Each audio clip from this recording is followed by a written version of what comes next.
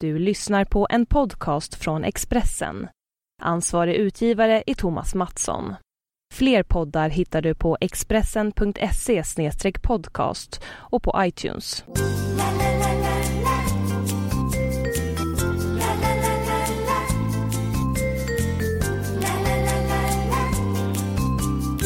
Ja, varmt välkomna tillbaka till Spelpodden. Nu har vi lagt första veckans Champions League för den här vårsäsongen till handlingarna. Och istället kollar vi framåt mot den här sköna ligahelgen, Daniel Olenklint. Ja, men det gör vi. Vi är tillbaka i vanlig rullians och vi kommer att kika som vanligt då på matcherna här i Spanien, England och Italien. Och vi följer väl det vanliga konceptet att börja i England. Ja, det gör vi. Vi ändrar inget. Bra, då har jag 2 speltips och det första är i matchen mellan Aston Villa och Stoke. Jag tror jag på hemmalaget. Man kan spela dem till draw no bet. Alltså pengarna tillbaka om det blir avgjort till lite drygt 1,90. Och varför det tänker väl folk. Villa gör ju knappt några mål och har gått väldigt trögt i år. Men det finns ett par faktorer här som är lite intressanta. Och den främsta är att de har bytt tränare. Det är ju Sherwood som har kommit in. Ni minns honom som tränade Tottenham för ett par år sedan. Gjorde det riktigt bra faktiskt. Eller inledde riktigt bra med Tottenham ska jag säga innan det gick klart sämre. Men han fick bra fart på Tottenham i början och jag är inne på att han får samma sak med Villa. Han inledde ju med att coacha laget när de vann i FA-cupen mot Leicester och då gjorde laget helt klart en förbättrad insats. Det var klart bra Aston Villa vi såg där och nu kan han även välkomna tillbaka Agbon Lahore och Gill, 2 offensiva krafter. Båda började träna här i veckan och har sett väldigt bra ut på träningen uttalar sig tränaren. Så att det ser ännu bättre ut truppmässigt. Och i Stoke är det lite sådär.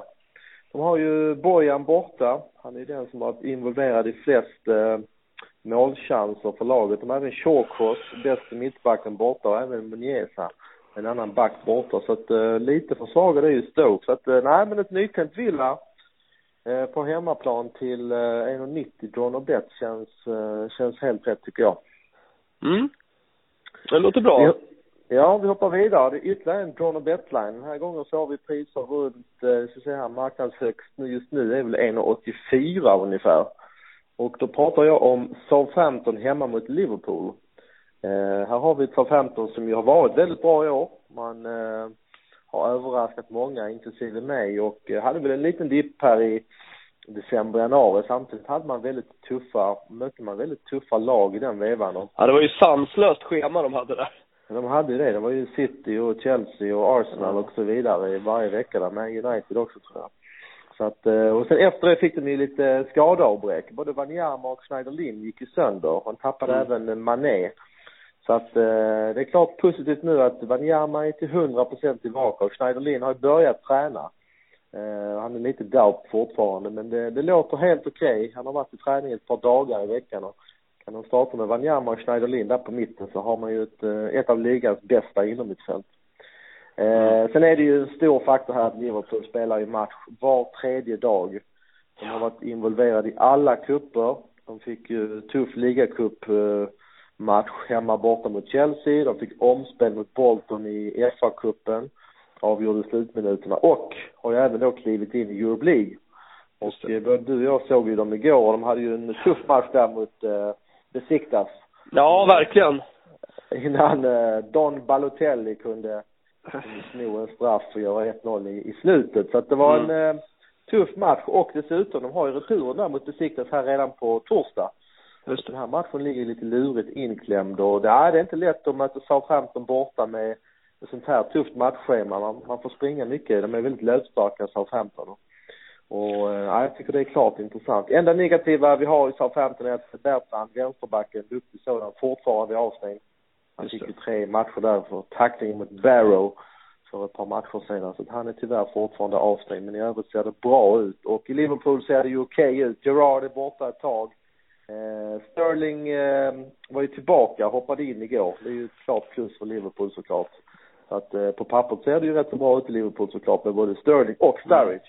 Men jag har respekt för det här tuffa matchandet så att jag tror att Southampton ska vara något större favorit än vad de är. Ja, från England då till Italien, och vi går faktiskt på en fredagsmatch, så ja, vi får väl pusha våra lyssnare så gott vi kan att sätta på Spelpodden redan idag då på fredag när vi spelar in det här. Det är ju så att Juventus möter Atalanta ikväll, och det gör de ju för att de spelar redan på tisdag i Champions League. Det här är en speciell match för Juventus, för den kommer i ett läge där man faktiskt har svackat lite i ligan. Spelet har inte varit så bra som vi har varit vana att se dem då under hösten. De kryssade ju förra matchen borta mot Cesena.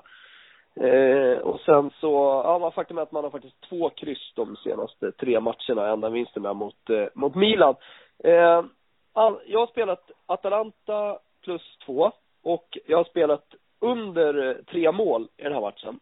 Och jag gör det för att jag vet att Atalanta kommer att backa hem. Det gör man ju nästan alltid på bortaplan, och inte minst då när man möter storlag. Förra helgen så lirade ju Atalanta mot Inter, och många kollar nog på det resultatet, för man förlorade med 4-1. Men om man dissekerar den matchen lite, så tycker jag att man gör en bra första halvlek. Det stod 2-1 i paus till Inter. Sen så åker man på ett rött kort redan i 51 minuten, och då dör det ju lite för Atalanta som måste gå framåt, och så har de bara 10 man. Så det lossnar lite för Inter. Men de var bättre än så, tycker jag. Och jag är ganska övertygad om att man kommer göra en bra match. Nu har man ju Benaloando avstängd, mittbacken. Men jag tror att man löser det. Han är bra, men inte så key liksom, som marknaden verkar tro här.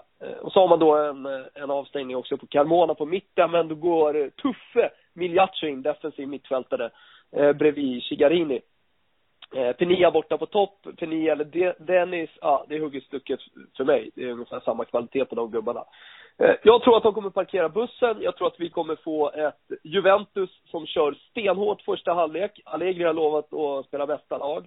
Rider man ut det, ja, då tror jag att Juventus kommer slå av på takten. Jag tror också vid 1-0, vid 2-0 att Juventus kanske börjar fokusera lite mer på den här Champions League-matchen i veckan då, mot Dortmund, som är superviktig. Andra speltipset, det är i Genoa-derbyt, alltså på lördagen, Sampdoria mot Genoa. Det är ju ett Genoa som på slutet har sett riktigt bra ut. Imponerad förra helgen, inte minst av nyförvärvet Niang från Milan. Kanske är det så att Milan skulle behövt honom i det här prekära läget de befinner sig i. Vi har också sett ett Sampdoria som inte har vunnit på 4 matcher. Förlorade senast, ser betydligt sämre ut än i höstas.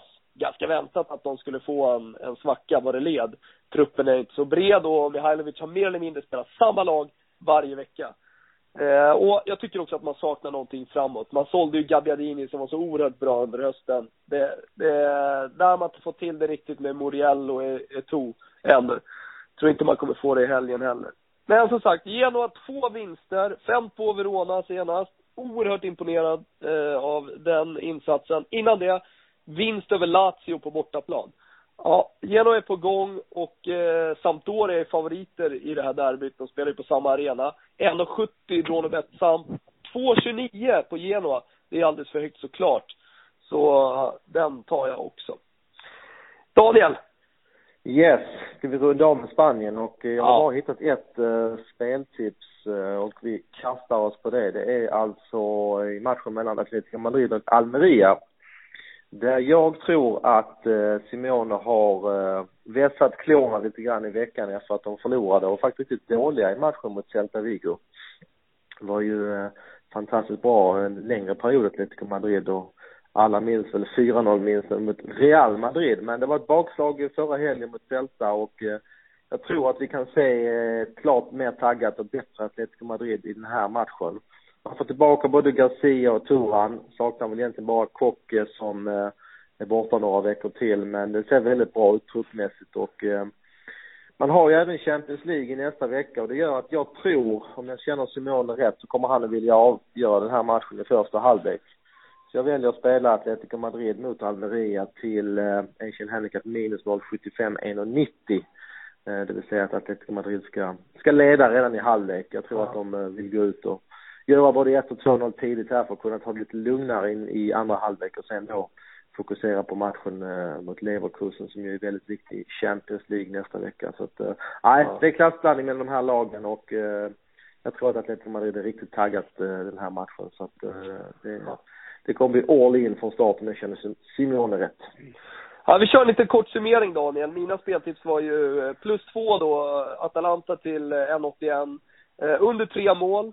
Det betyder att man får pengarna tillbaka om det så att det blir 3 mål till oddset 1,82. Om man känner att det är väldigt öppet i andra halvlek att Juventus fortsätter köra, då kan man ju kanske justera det med ett livespel. Hur som helst, Sampdoria, Genoa, derby. Jag spelar Genoa, Dronobet till 2,30. Och du hade lite England och alldeles nyss Spanien, va? Ja, jag hade Aston Villa till Dronobet-linen 1,90. Jag har Southampton till Dronobet-linen 1,84. Också då Atletico Madrid att vinna eller leda i halvtid. Asian Handicap minus 0,75 får man 1,90 på. Ja, det är snyggt. Jag såg faktiskt precis här, Daniel, medan vi pratar, att matchen mellan Parma och Udinese ställs in. Oj, det är ju så att Parmas bekymmer som ligger bakom. Ja, de har inte råd att betala sina stewards som kan inte garantera säkerheten.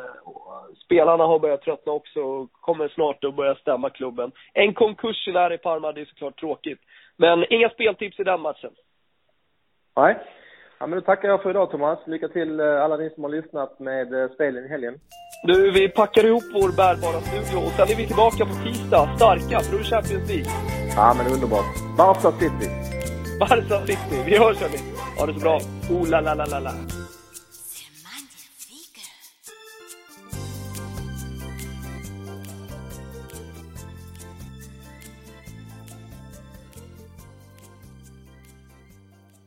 Du har lyssnat på en podcast från Expressen. Ansvarig utgivare är Thomas Mattsson. Fler poddar hittar du på expressen.se/podcast och på iTunes.